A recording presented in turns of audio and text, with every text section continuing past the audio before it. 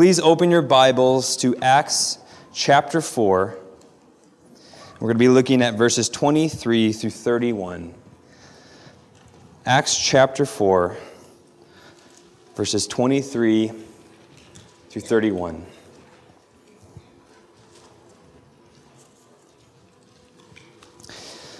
When they were released, they went to their friends and reported what the chief priests and the elders had said to them.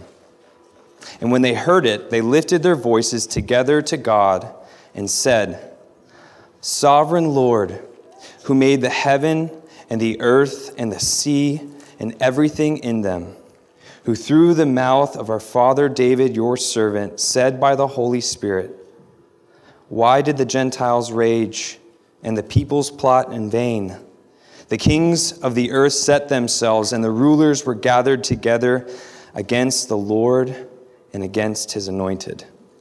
For truly in this city there were gathered together against your holy servant Jesus, whom you anointed, both Herod and Pontius Pilate, along with the Gentiles and the peoples of Israel, to do whatever your hand and your plan had predestined to take place.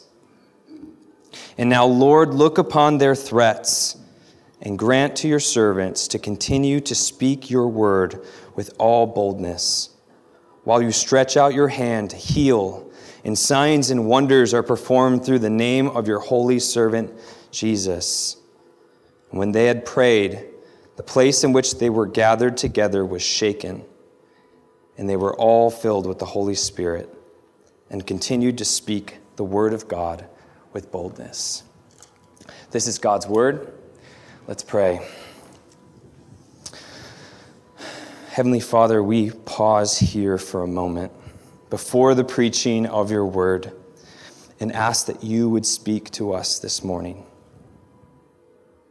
Lord, we confess that we are completely dependent on you.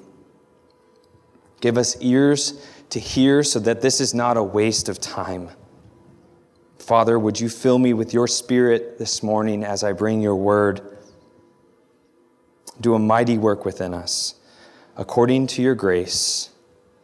Through your word, we pray in Jesus' name. Amen. All right, so right off the bat, I need to confess my deep sense of inadequacy to be teaching on prayer, because I know that I don't often resort to prayer immediately, as often as I should. And when I do, I feel out of practice. I agree with Eric Alexander, who says, "I find prayer at one and the same time a great delight and a major challenge.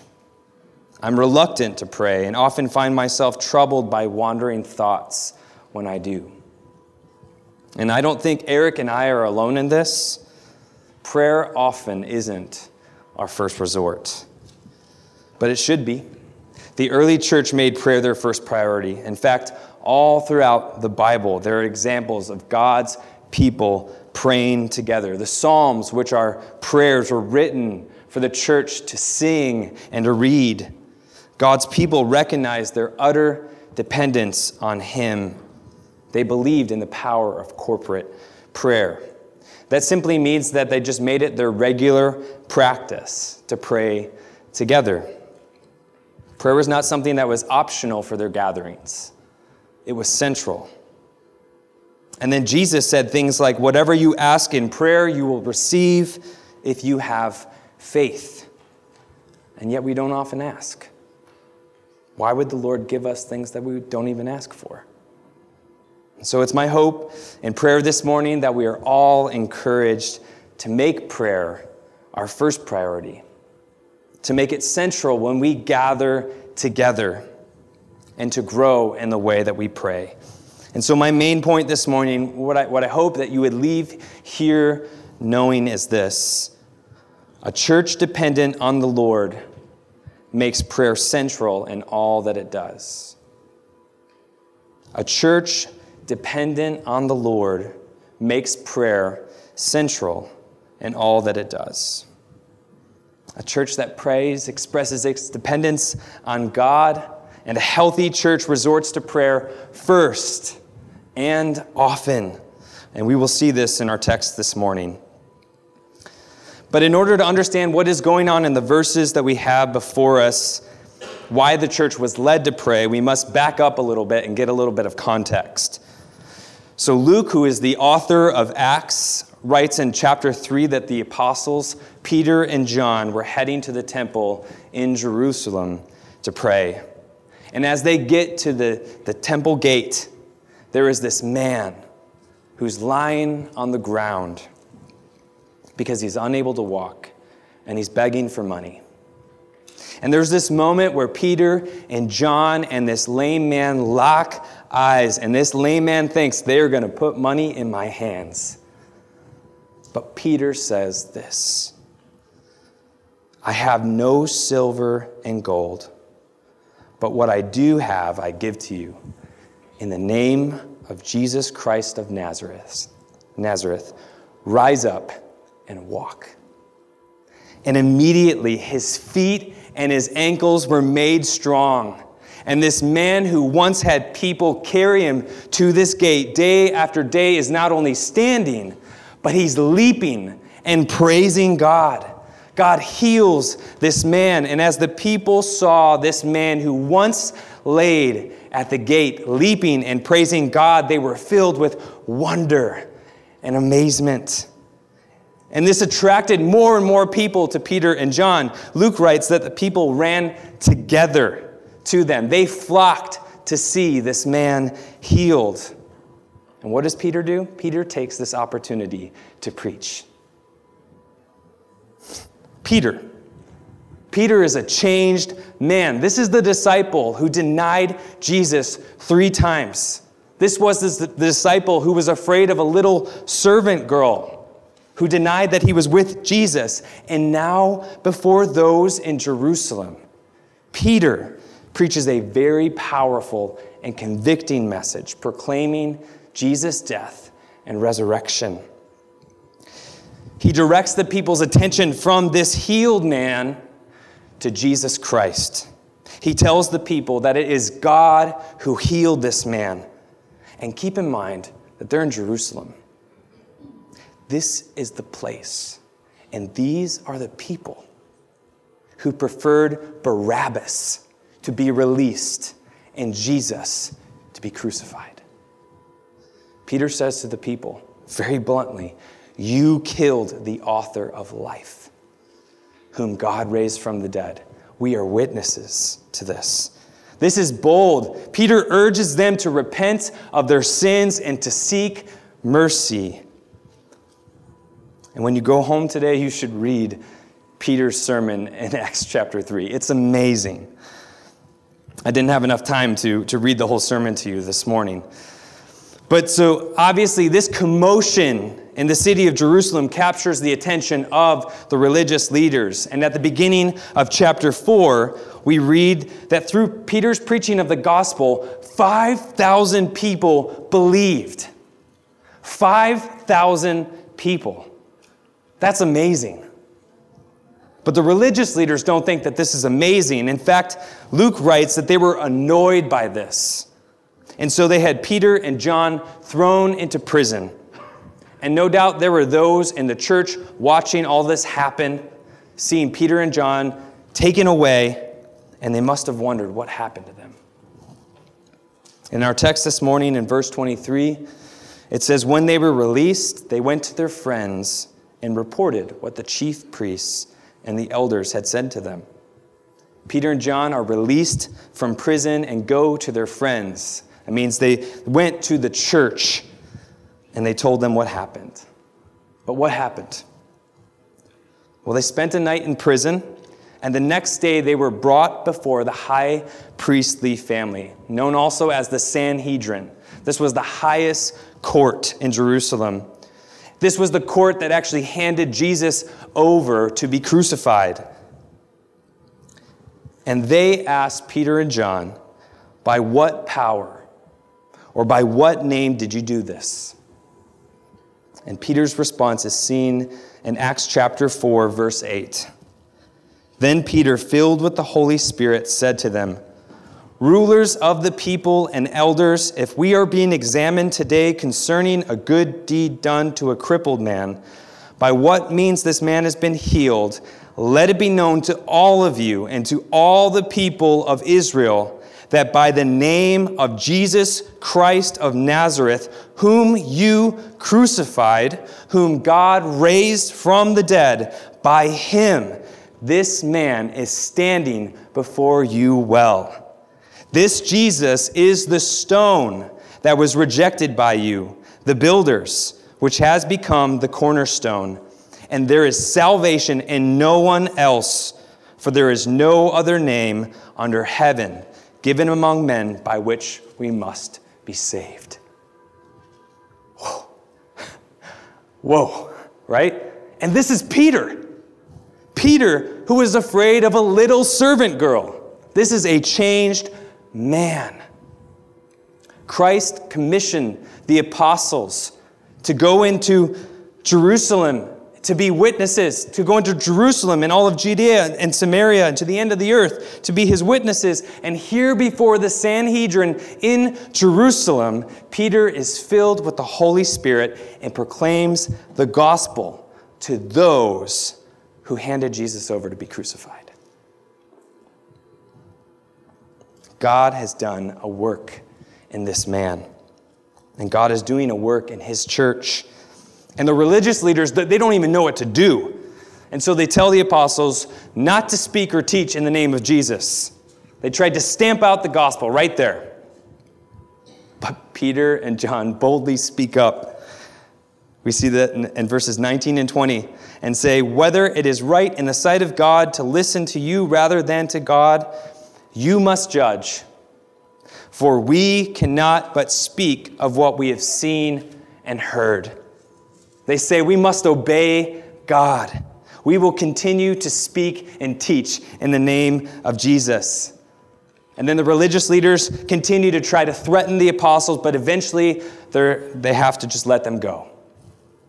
No doubt the church was gathered together, wondering what was going on, waiting to hear what happened. And so in verse 23, when they were released, they went to their friends and reported what the chief priests and elders had said to them. They go to the church, whom here Luke calls their friends, and they let them know what happened. And so when the church heard the report, they did what many of us would not do. They prayed. When they heard that the chief priests had threatened the apostles and of the courage and boldness given to them by the power of the Holy Spirit, the church prayed. Look at verse 24.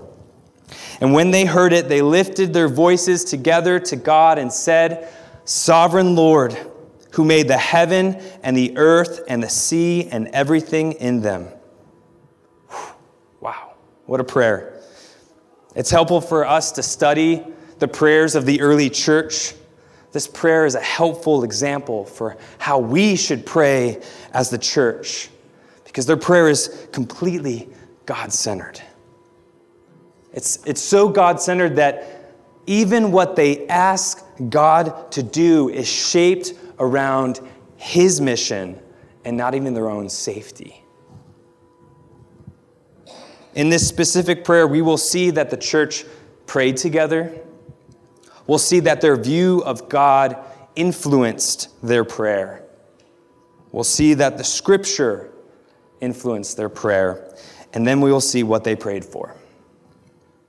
So they lifted their voices together. They were unified in this prayer to God. This is how Jesus taught the disciples to pray in the Lord's Prayer.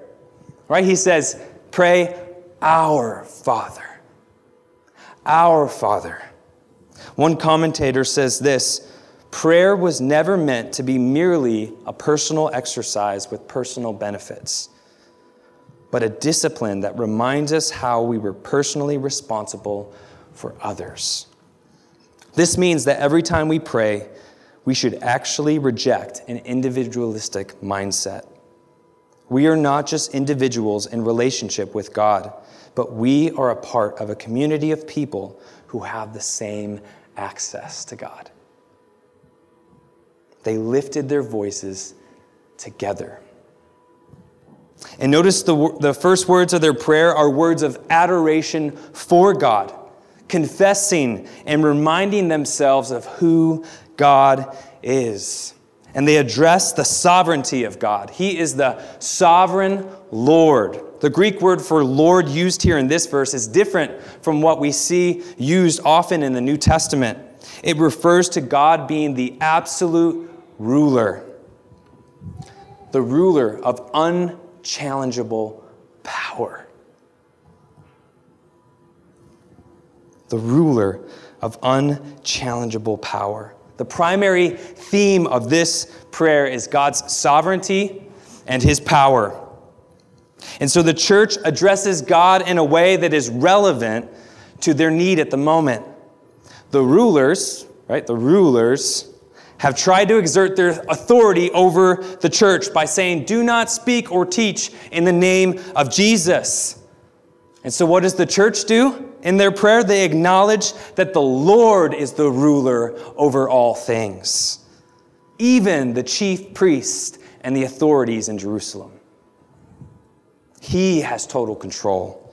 Nothing happens without his knowledge, and he can use all things for his purposes. He is the sovereign Lord. We must keep in mind that we don't pray because God needs help running the universe. We don't pray to change God's mind. We pray because God has ordained means to accomplish his ends. He has arranged things so that he will give more grace to those who ask for it. In prayer, we're not instructing God as much as we are instructing ourselves. And we see this as the early church prays for their situation. They also address him as the creator, the one who created the heavens, the earth, and the sea, and everything that is within them. He is the sovereign Lord and also the creator of everything. In Jeremiah chapter 33, it says, "Thus says the Lord who made the earth, the Lord who formed it to establish it. The Lord is his name. Call to me, and I will answer you, and I will tell you great and hidden things that you have not known."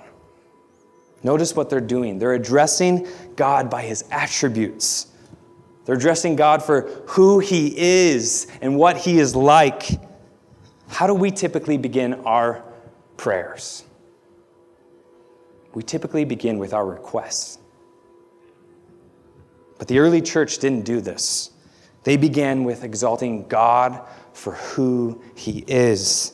They reminded themselves of an attribute of God that was relevant to the situation that they were in. And then they prayed along those lines.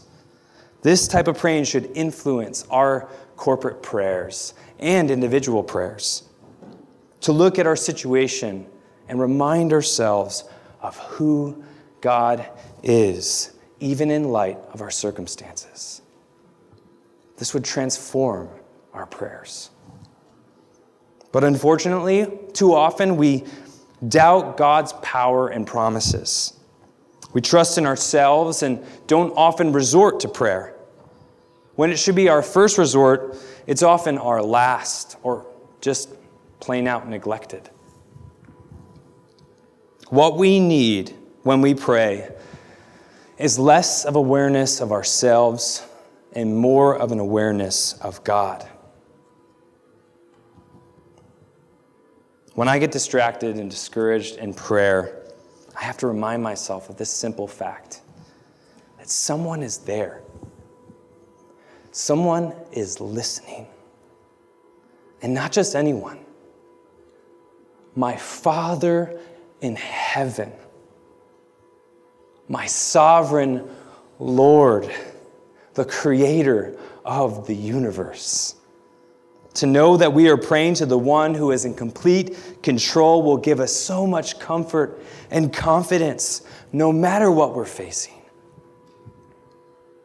So not only did the church's prayer contain an address to God for who he is, but the church also quoted Scripture in their prayer.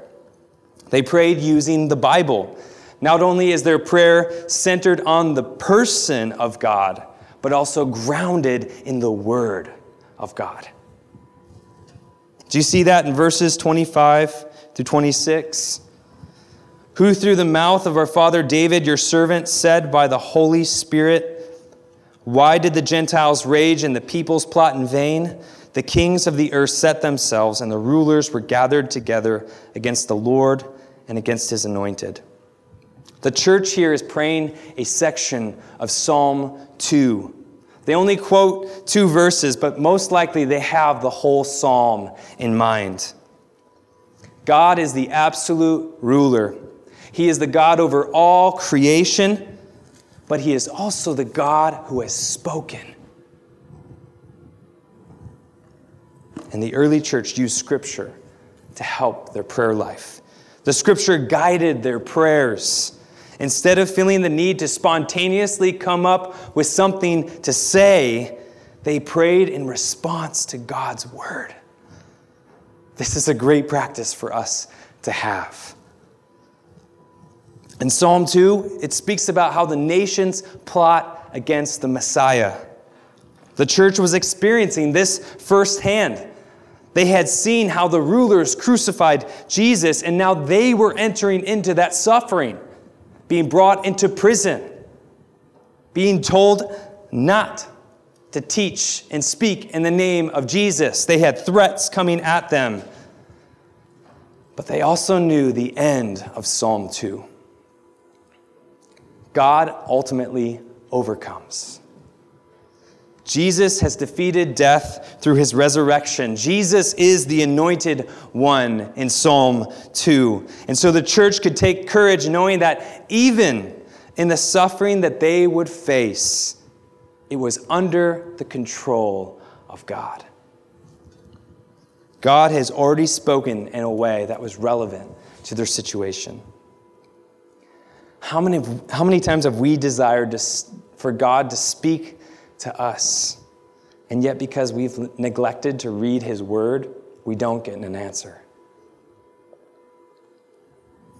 In this book, you will find answers. You will find words to use in prayer that are relevant to your situation. The church prayed using God's word. And then the theme of sovereignty continues in verses 27 and 28. Take a look. For truly in this city they were gathered together against your holy servant Jesus, whom you anointed, both Herod and Pontius Pilate, along with the Gentiles and the peoples of Israel, to do whatever your hand and your plan had predestined to take place.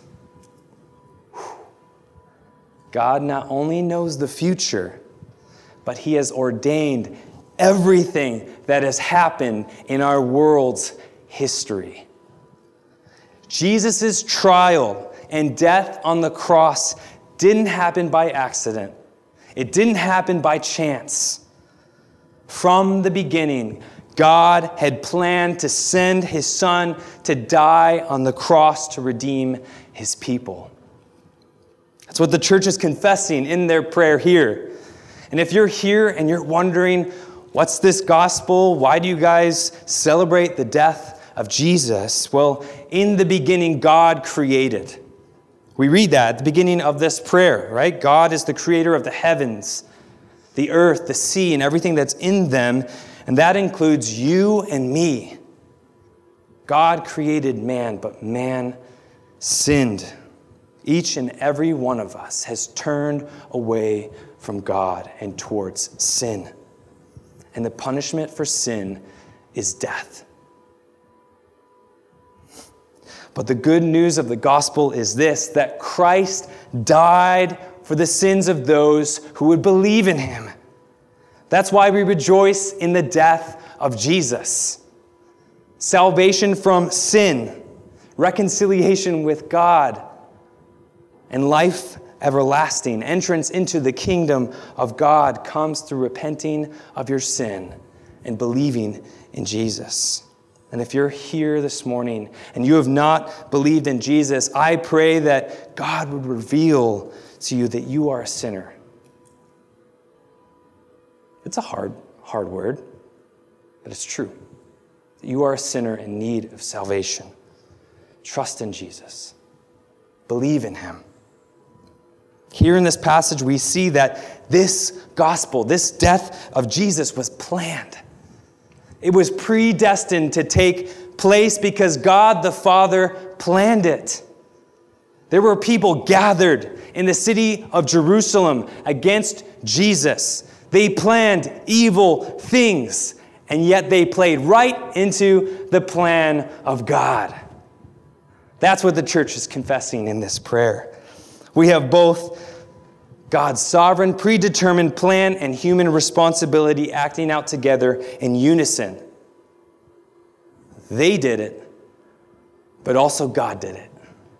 What a comfort to know that even during the difficulties and dangers and threats and evil plans of man, that God is working out his plan. In their prayer, the church acknowledges this, that he is the sovereign Lord who is in complete control. What a comfort in the midst of the threats from these religious leaders. And then also consider Peter and John, who could have taken their arrest as a personal attack on themselves. They could have come to the church and said, oh, they arrested us, poor us. But in light of what the church prays in verse 27, they saw their arrest as an attack on Jesus. Jesus himself taught that the world would persecute and hate those who were his. Back when the Apostle Paul, when his name was Saul, and Jesus confronts him on the road to Damascus, what does he say to him? Saul, Saul, why are you persecuting my church? Nope. Saul, Saul, why are you persecuting me? An attack on God's people is really an attack on Jesus. And in this prayer and how the church interpreted the fulfillment of Psalm 2 that God ultimately overcomes, we are reminded of God's victory and protection over his people. The central source of the courage of the early church was that if God could overrule the worst that man had done, mainly Jesus Christ's death, he could use anything that happened to them. He is able to bring good out of evil. The church prayed along these lines. And so as they pray, addressing God as the ruler over everything, the creator of all that exists, the one who speaks, the one whose plan plays out even in the midst of evil, they finally get to their prayer request. Take a look at verse 29. And now, Lord, look upon their threats and grant to your servants to continue to speak your word with boldness. They asked God to take note of the threats that they received. And in this, we see them trusting God to take care of their enemies. Very quickly, they're just saying, God, you can handle this. Here's our request. What does the church ask of God? They ask that he would give them boldness. Boldness to speak his word. They didn't pray, God, don't let them arrest us again. They didn't pray, don't let them come after us. They didn't even pray, God, go after them. They pray for boldness for the mission that was given to them. Wow.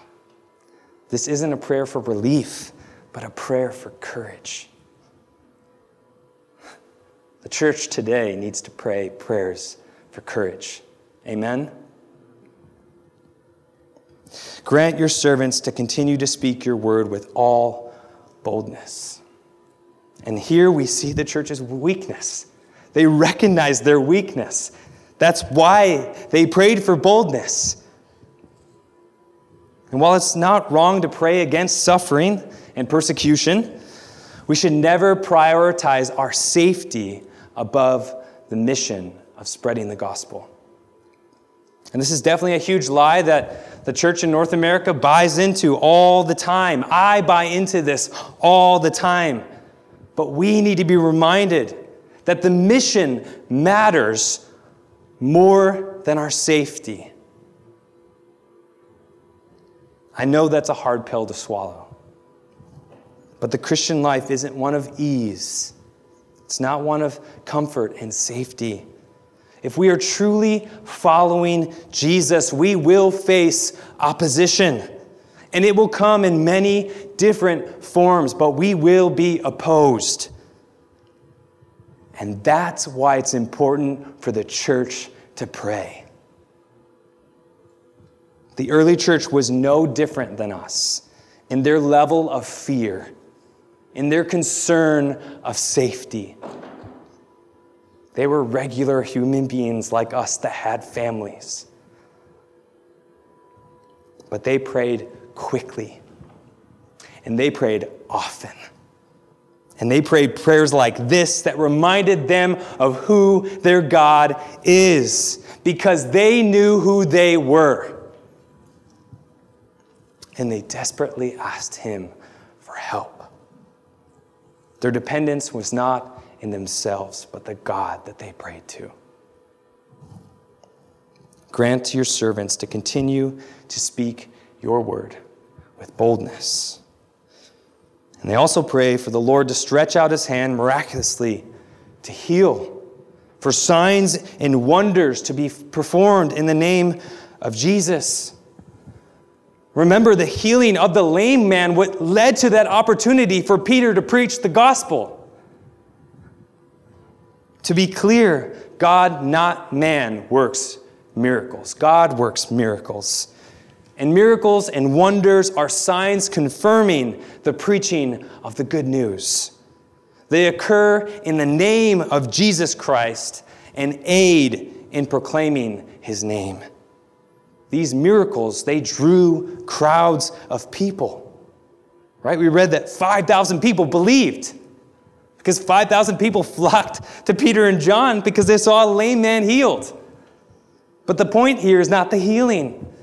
The point here is the proclaiming of the gospel, the salvation of people, the salvation of 5,000 people. So the church prayed for God to work miracles in order for more opportunities to preach the word with boldness. They pray for God to take note of the threats because they were real and they were scared.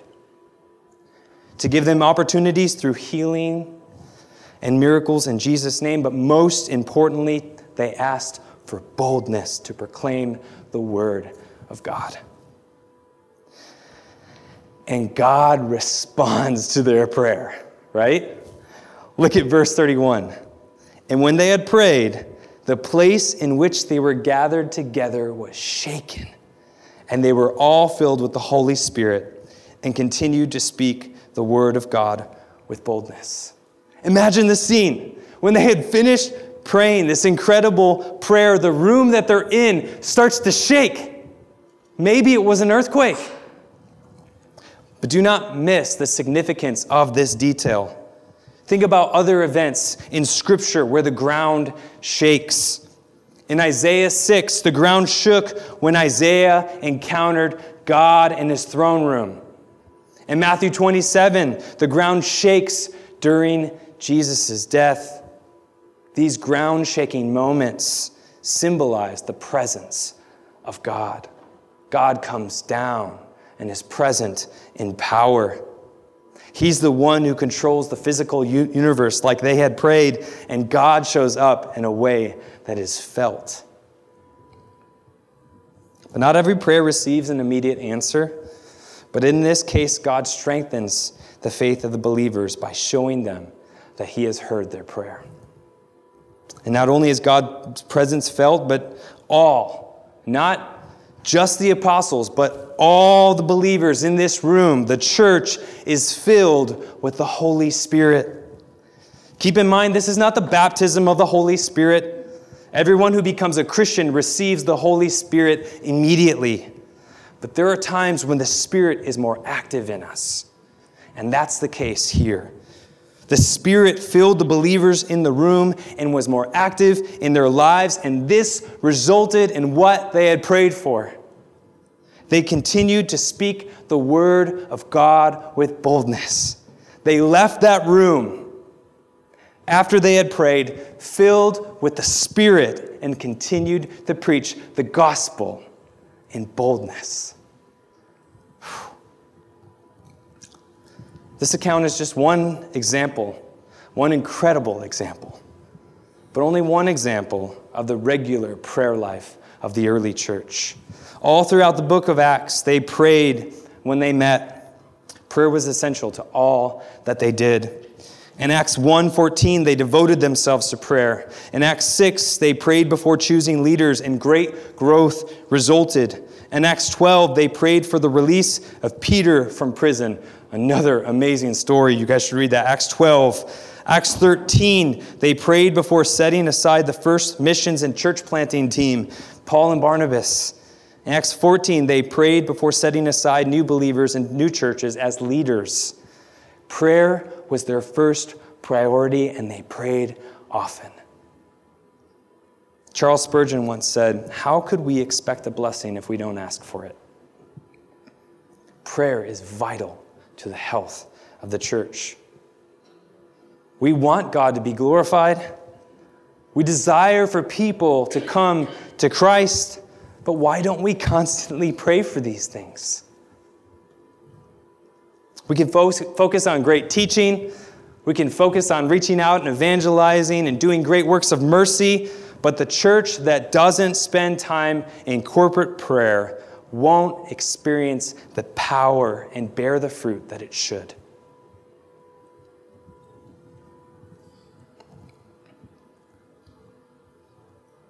The faith of the early church came from the reality that they served a God that was in complete control. And their prayers express just that. So what are some takeaways that we see in Acts 4? Well, number one, prayer should be our first resort. Whether there's good news or bad news, there's both of that in this instance. As a church, we should always go to God in prayer first. Prayer should be something we do every time we gather. Not because it's something that we should do, because it's something that we get to do. We often forget that. Because of Christ, we have access to God. We can go to Him with every need that we have, knowing that He will listen. So prayer should be our first resort. We should also pray the Bible. There's nothing wrong with praying prayers in our own words, but nothing is better than praying using the words that God has given us. And as we pray to God corporately, it would be useful to have God's word as a guide and help. Let our prayers be filled with the attributes of God, who He is. Let our prayers be filled with the words that He's given us in the Bible. We should pray the Bible. We should also pray for the mission.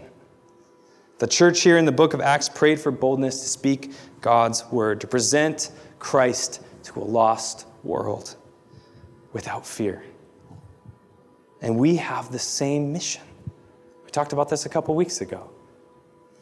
To make disciples of Jesus Christ. Of course, we should be praying to our Heavenly Father for our needs. There's nothing wrong with praying for our needs, and we should. But the problem is that we rarely pray for the mission.